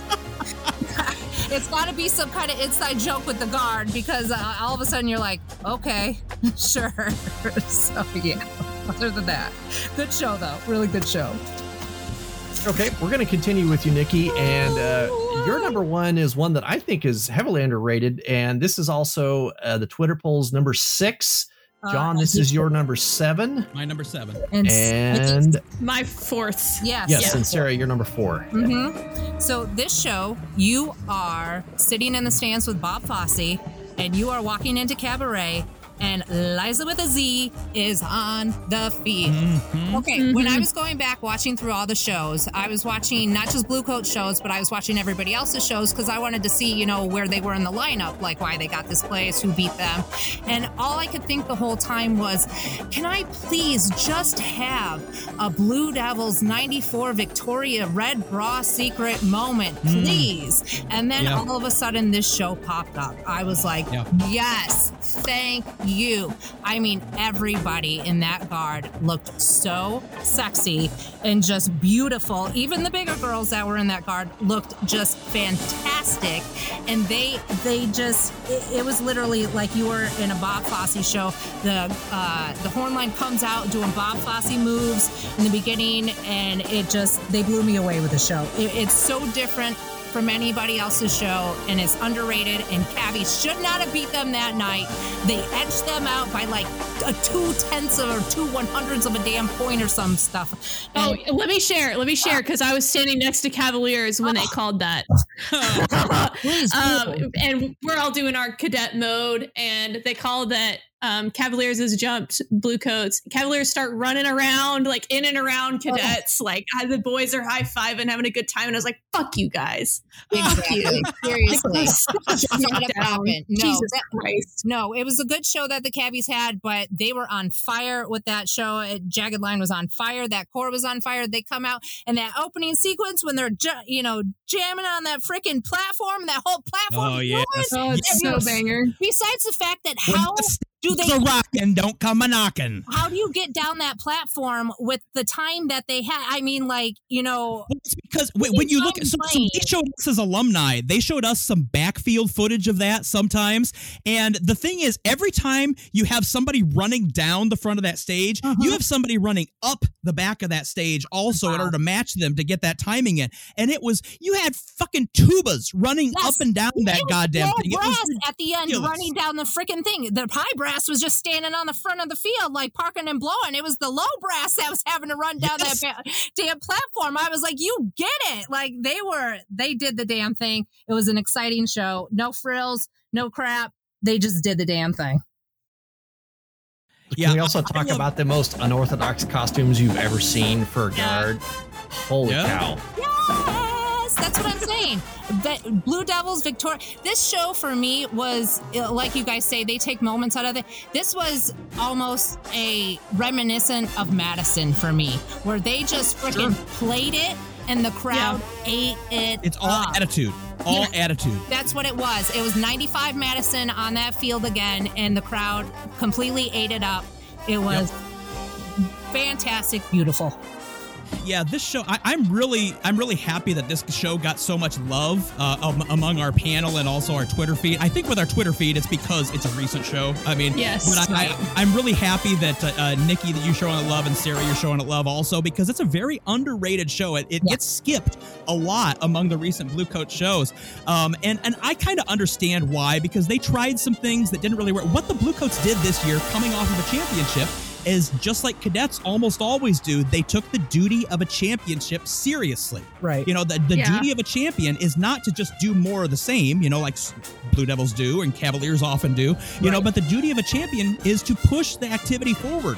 And Blue Coats won a championship by pushing the activity forward, so they had to push further. And they took some risks that didn't completely pay off. They grounded this stage and took some shit because it never moved, because it was fucking humongous. You're wearing fucking hard hats to build it in the lot. Did you all ever see that shit? What the fuck? But if you're coming from a theater perspective, that's what I liked about it, because the first rule in theater is if they can see you in the wing, if you can see them in the wings, they can see you. They use that stage so properly, like you never saw them until they were supposed to come out on that field, and it was just precise.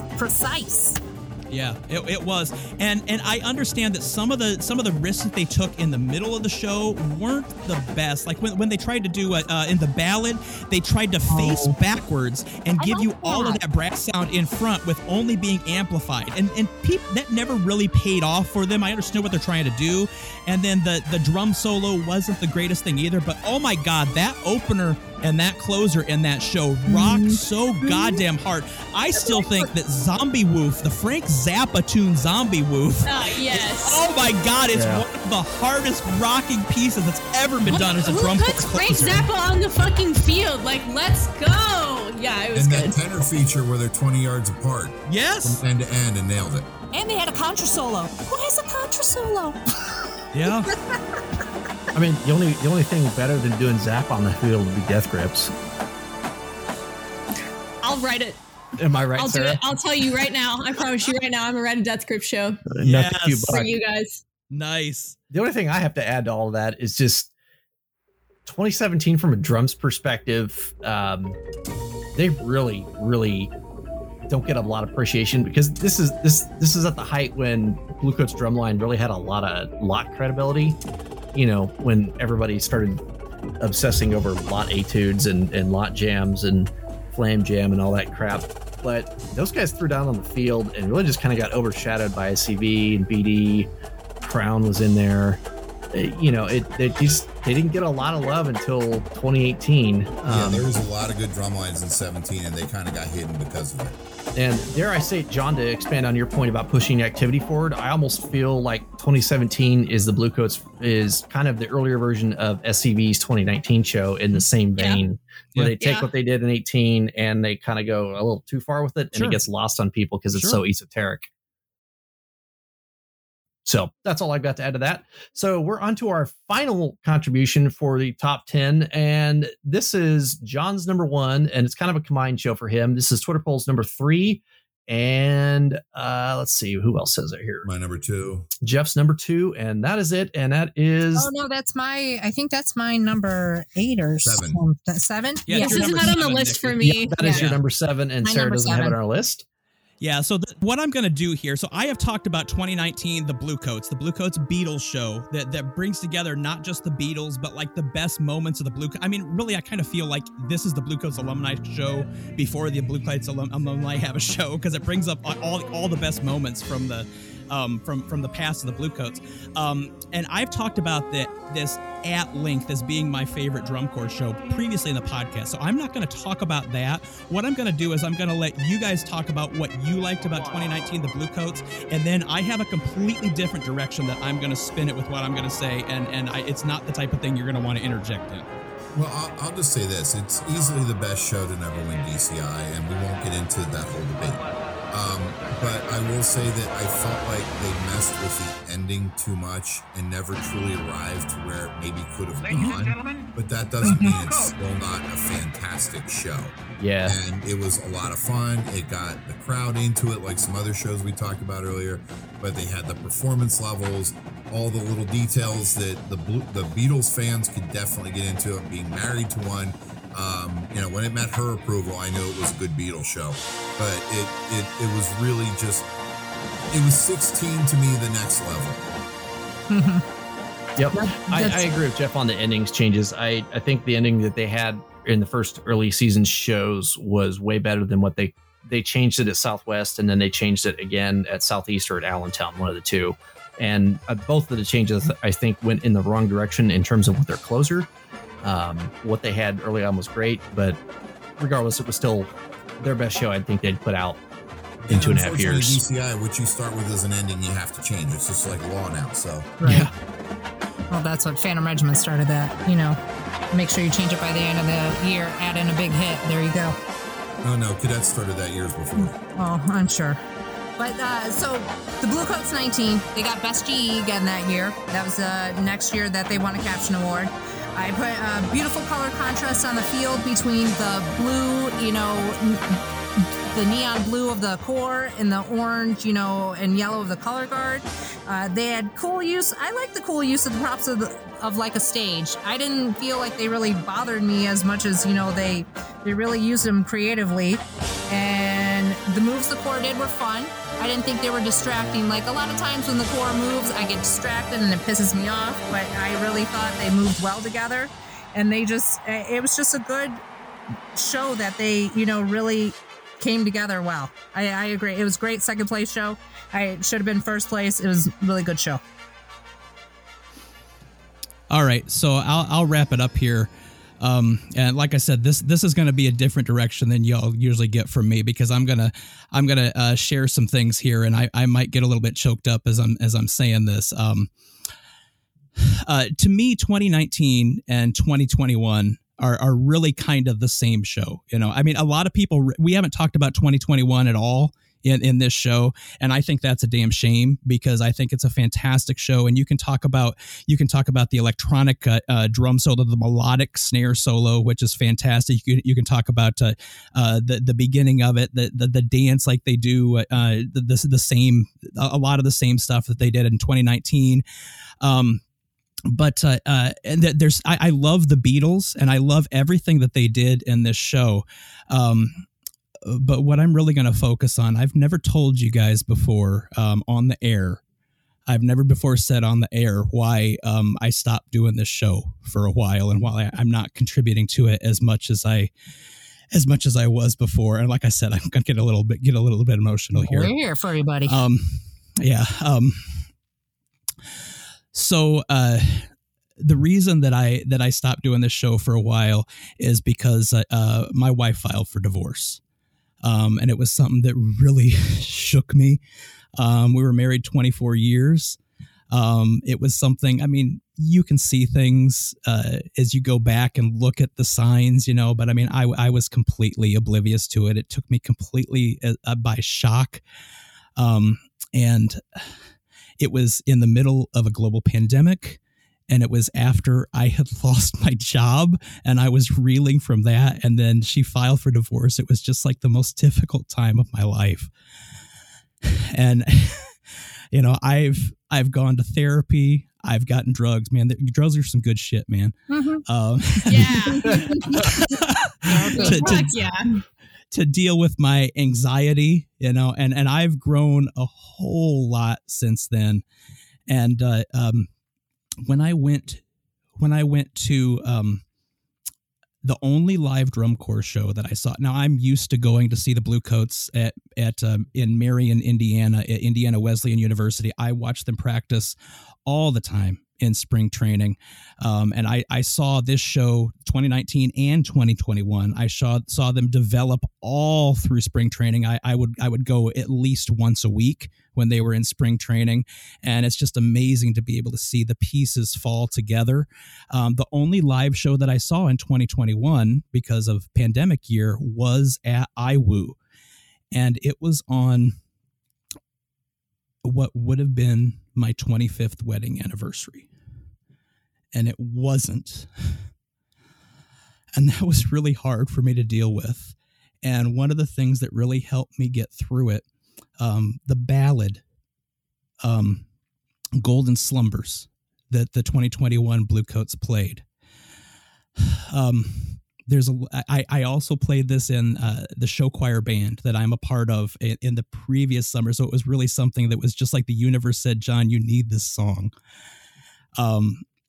And there's a line in that says, once there was a way to get back homeward.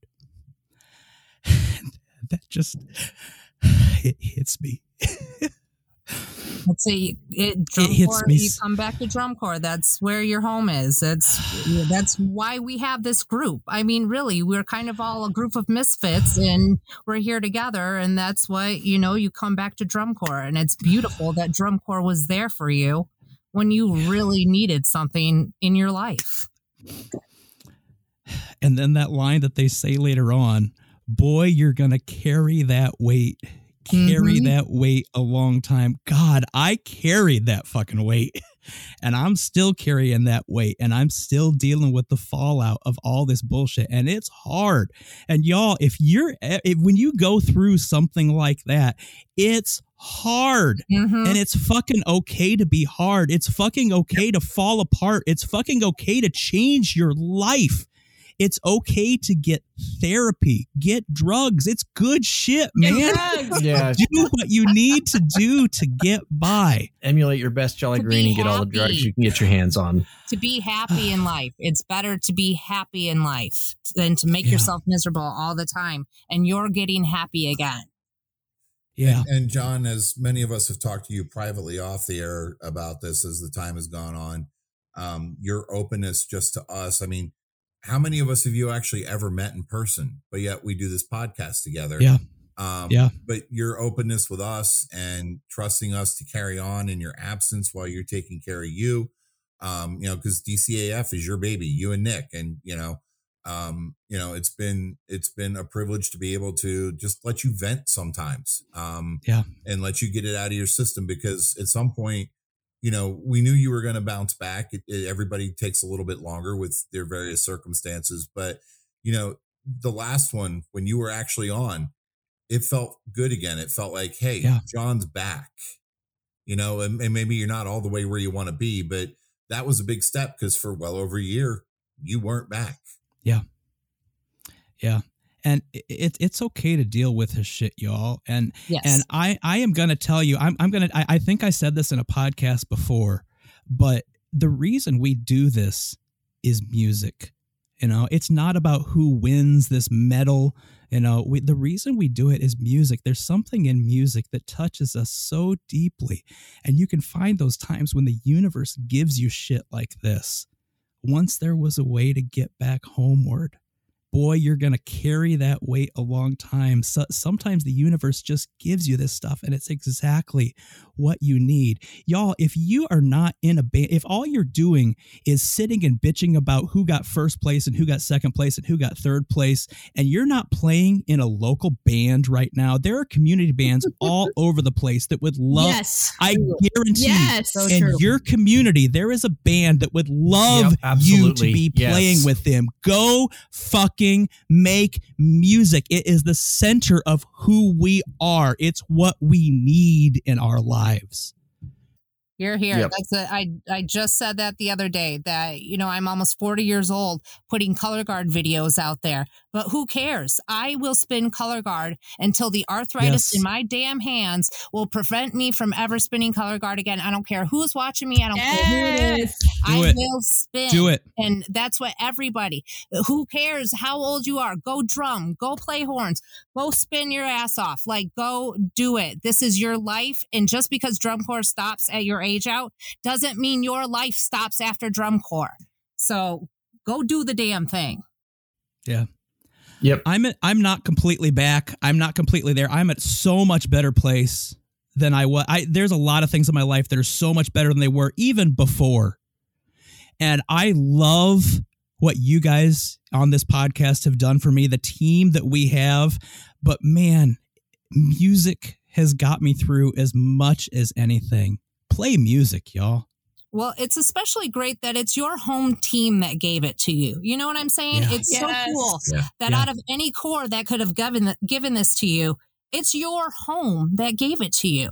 So it's just such a blessing in disguise. It really, if you want to say it that way, it's really cool. Yeah. I don't have a home team. I don't have a home team anymore. We've been inactive for a lot of years, but just going back and watching old videos hits upon memories and things like that in a way, kind of like you did, that always helps refocus life every once in a while. So I get where you're coming from. I think we all do. Marriage is hard, man. The hardest work in this goddamn world is marriage. And, if you can make it work, good for you. Otherwise, be happy in your life. Be happy. Fucking be happy. Yep. The most important relationship you're ever going to have is with you. Yep. And if you're not happy, ain't no one else going to be happy. Just like RuPaul says, if you can't love yourself, how can you love anyone else? That's exactly it. It's taken me 48 years to learn that. Hey, you know what? But you got the rest of your life now. Yep. Exactly. Yeah. This is powerful. This is great. I like this one. We'd like to welcome you to coming to our therapy session today. Yeah, baby. That was great, John. Drum corps as therapy, coming soon to a podcast near you. God. I need therapy because of drum corps. Physical or psychiatric? Yeah. Or both. Oh my God. Physical and psychiatric. Let's close this bitch up. Yes. All right. So that concludes our top 10. Of course, the panelists. Of course, Twitter's number one was 2016. Shocker. Nobody's shocked. Where can everybody find you guys at? Facebook, Twitter, Instagram, dropping off boxes for Guard Closet at the UPS store. For his amazing wife. Oddly specific, but okay. Sarah, go ahead. Okay, I'll go. You can find me on Twitter at @S_BowWowden and cleaning some fucking beats in Texas. And I also just wanted to share that I really appreciate the Bluecoats for everything they do for their members and for this activity in general. They love their members so much, and there's so much care that goes into making sure they're okay. And this extends past their membership. They started the Bluecoats Fellows program, and I wanted to share with everyone that I am an inaugural fellow for the Bluecoats. So you will see me at Bluecoats Spring Training and Finals Week, learning from the best of the best in activity. So watch out. I'm gonna learn to write some fucking shows, baby. Yay. So here we are. Oh man. And hey, Doug Thrower, you're Canadian. It's time for a Rush show. Thank you. Nikki, where can we find you at? You can find me on Instagram at Phanomet. 93_04. I give you all the drum corps tea. Come into the Color Guard library and I'll read your ass dry, but that's okay. She fucking will. Nikki is, oh my God. Drum corps is coming up. Winter Guard is over. I'm not really a Winter Guard girl, and drum corps is coming up, and I am so excited. The library is open again, and you better come correct, because I am going to read the shit out of some drum corps this summer. I am so excited that drum corps is here again. Yep.